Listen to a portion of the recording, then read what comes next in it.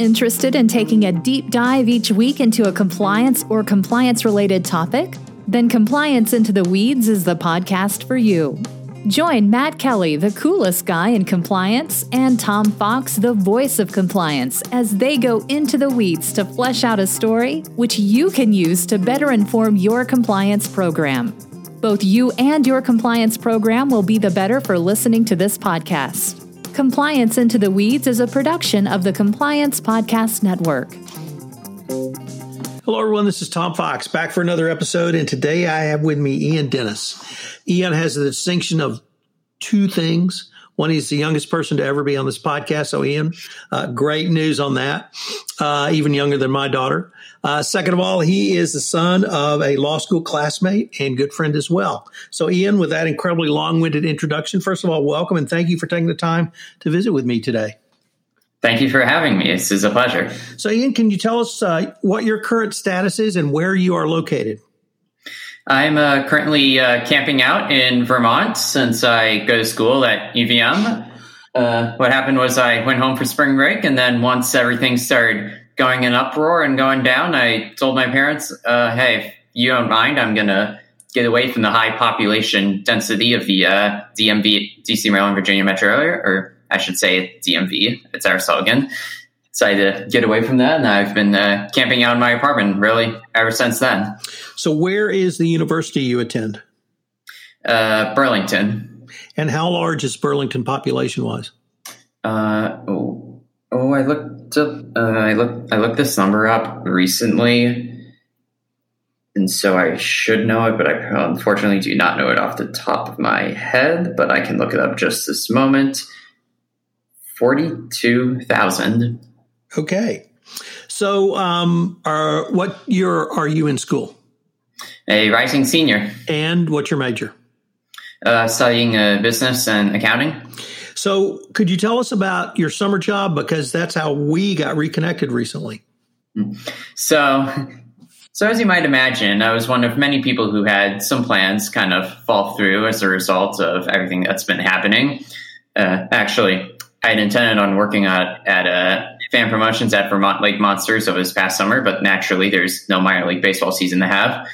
So, like three and a half weeks ago, I was looking through my phone, and then someone who I friended on Facebook and had sort of been nagging me to sort of take a job offer from her from the past year or so reached out to me one more time, and I was like, well, I'm not doing anything else this summer, so I was like, yeah, sign me up and I'll see what it's like.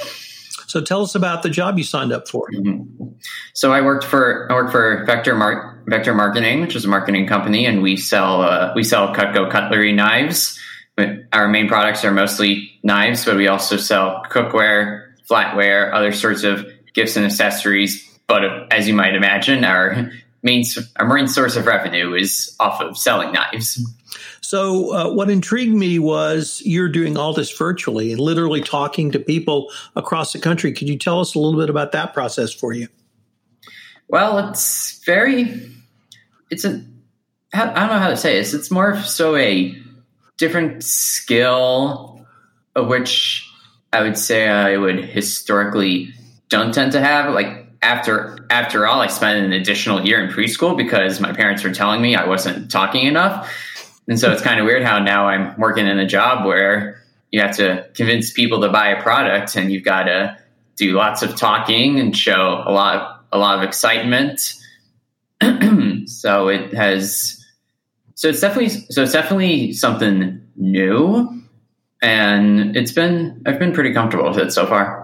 Well, it certainly sounds like it stretched you in a way that perhaps you hadn't really explored before. But the other thing that struck me was it's just not you calling up saying, hey, I'm Ian Dennis. I'd like to talk to you about this cutlery. You actually show them a video, and which I think it does I've seen the video, and it does a great job of describing the product, describe how it's manufactured, how it's used.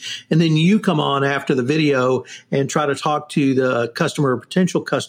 Could you talk about that? Really intrigued me, that video part and that part of the sales process. I was wondering if you could say a few words about that.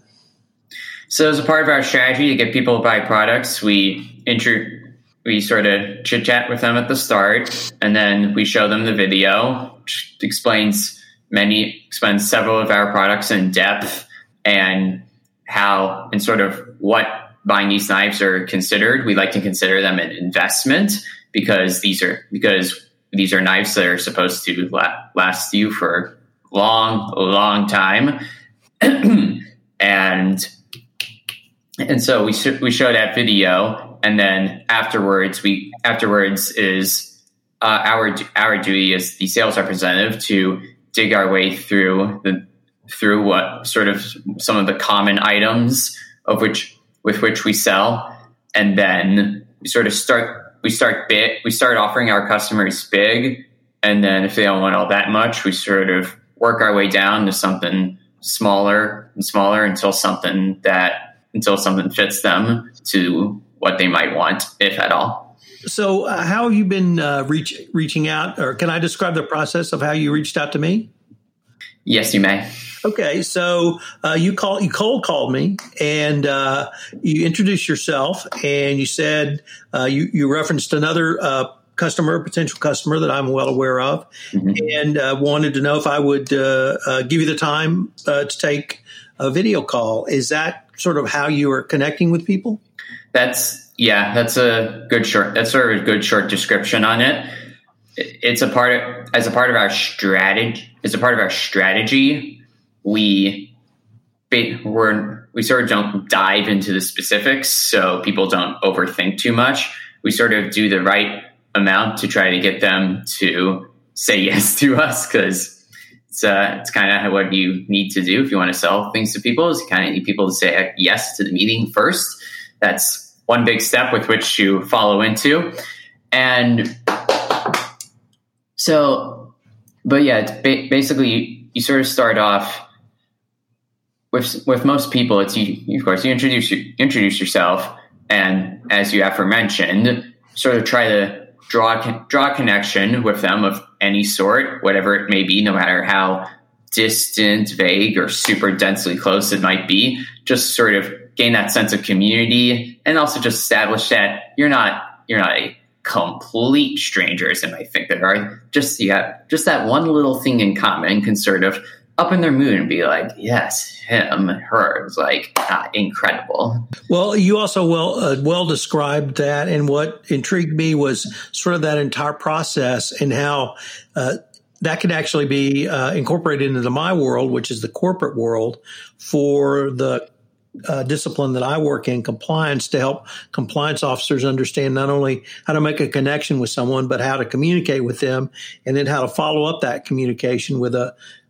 verbal communication or some other form. So I was really intrigued by all of that, and how you are utilizing these same strategies that I try to advocate literally from your apartment in Burlington. Yeah, our company really they really teach us how to sort of tackle in the right sort of way, because sort of each way you do it, you're going to increase your potential customer's mood, the more likely you are to sell something. And, why else do we do these meetings over Zoom face to face? Because you get that face to face interaction as if you're actually there in person in their house. Because what people in our company selling Cutco have done in recent years is actually done presentations with them in person, but naturally this is not exactly the time for that. So the closest thing we can get to duplicating that per se is set up the face-to-face meeting, really work on enunciation, articulation, and other sorts of communication skills so that they can really be convinced by you. Well, those are great actual strategies for the corporate world too. So thanks for sharing those with us. But now let's get to the fun part of this podcast. Because anyone who knows you, knows your family, knows of your love for hockey. And I assume it's going to be professional hockey, because that's all I've ever talked to you about. But perhaps it extends to college hockey now. But let's focus on the NHL. Do you see any chance for the 2020 season finishing this year? I do. I definitely see a chance of it going both ways. It's all a question of if enough players want to play, and then if not enough do, then they're not exactly gonna finish if they don't feel like it. It's really the decision up to them, the players, if they want to play or they don't want to play. So, but I would say as of now, I feel like they'll find a way. I feel like they'll find a way to sort of get things done. It might not be super smooth, or maybe in some views it might be super bumpy. Other views it might not be as bumpy, but I feel like they'll find a way to do it. It's just going to be pretty strange. So we've heard a lot of information about how the NBA is trying to create a bubble in Orlando. The Major League Baseball is taking steps. We haven't heard as much about what the NHL is doing. Do you have any kind of assessment on or views on how the NHL is approaching this as a health issue?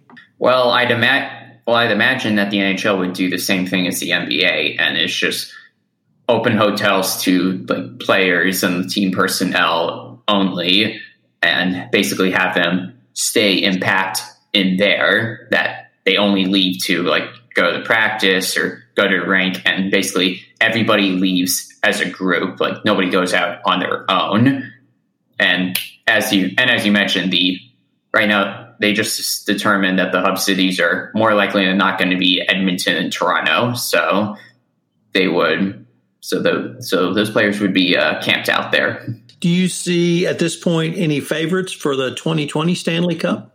I mean, off the top of my head, just based on what we've seen in earlier days, I think it's reasonable for a lot of people to really.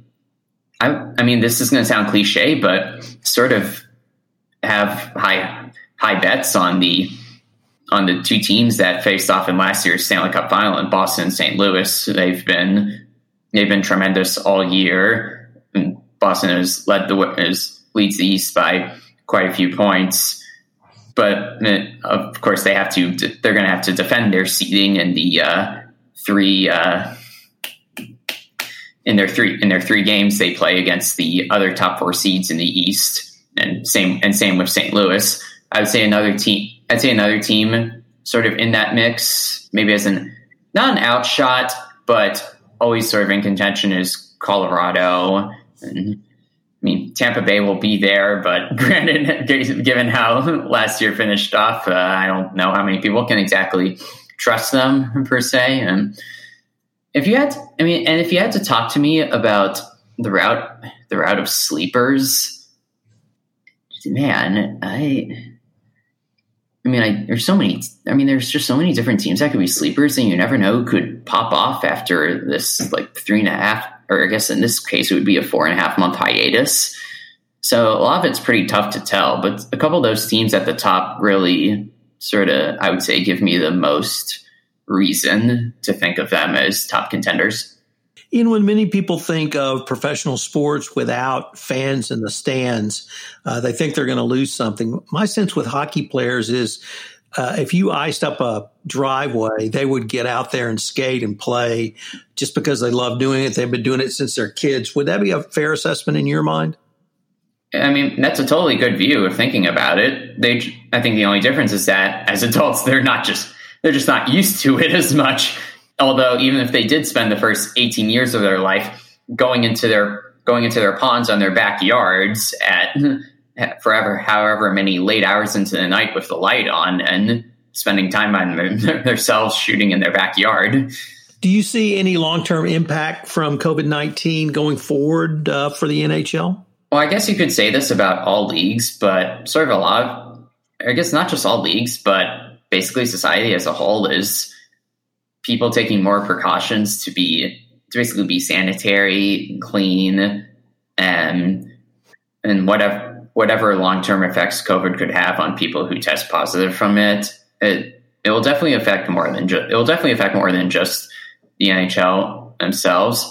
But I would say for the way the game is played, when we're not in the midst of a complete pandemic in the stage that we are currently in, I don't think that would be the case. Just simply how things are kept just simply how things are kept more clean, how equipment could be treated, or how they clean locker rooms per se and whatnot. And this could stretch as far as to even our own companies, for example.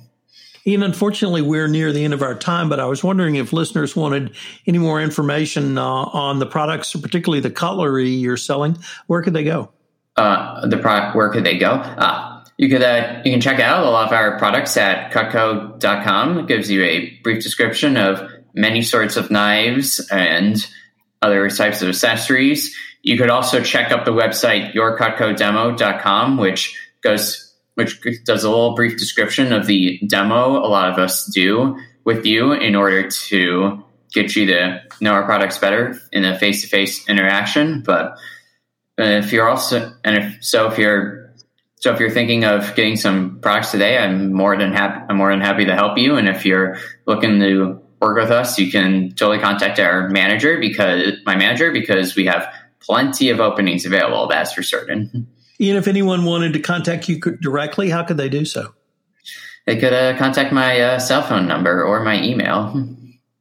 Could you give us those? That would be 703-677-7604 or ian.dennis@uvm.edu. Well, Ian, this has really been a fascinating exploration. I wanted to thank you again for taking the time to visit with me today. You're welcome, and thank you once again for having me. I really appreciate it. This is Tom Fox. Thank you for listening to this episode of Compliance Into the Weeds. If you have any questions, you can email Matt at mkelly@radicalcompliance.com. You can email me, tfox@tfoxlaw.com. I hope you will join Matt and I again next week, where we take up another topic and take a deep dive into the weeds of it. Compliance Into the Weeds is a production of the Compliance Podcast Network and a proud member of C-Suite Radio.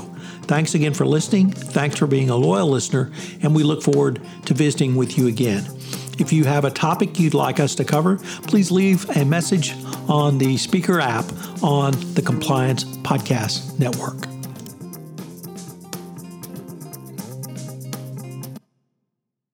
This podcast is a part of the C-Suite Radio Network. For more top business podcasts, visit c-suiteradio.com.